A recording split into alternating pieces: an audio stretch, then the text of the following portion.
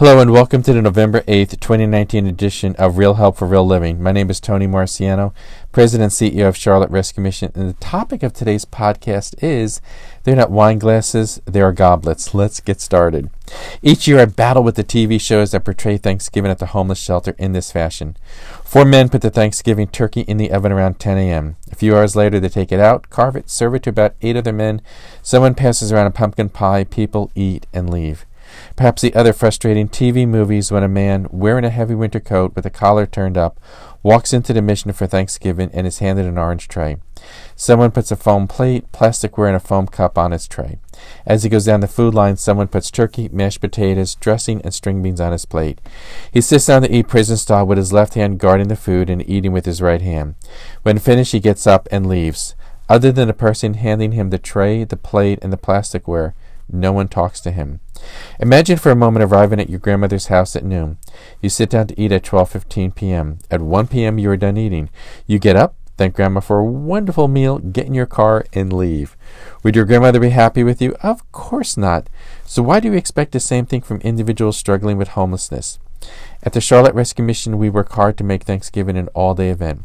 It starts with movies at 6 a.m. in 2 different places at the mission.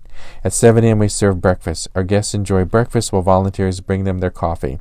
After breakfast, they can go outside and socialize or continue to enjoy more movies.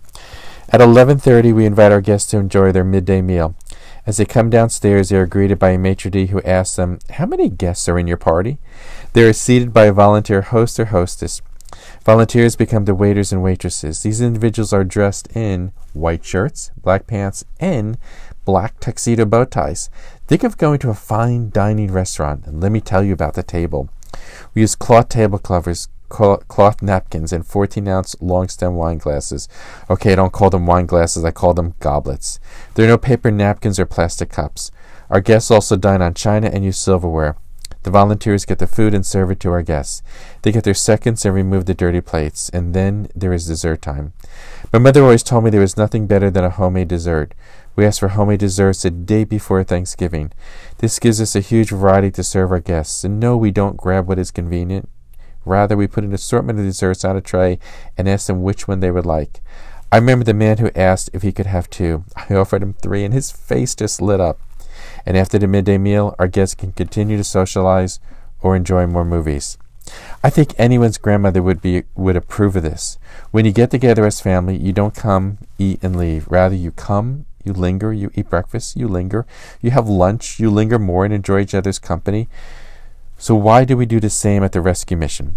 Everything we do is to make the love of God so real you can touch it.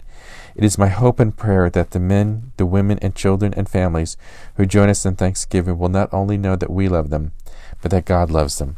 I'll be back in 2 weeks. Until then, live well, my friend.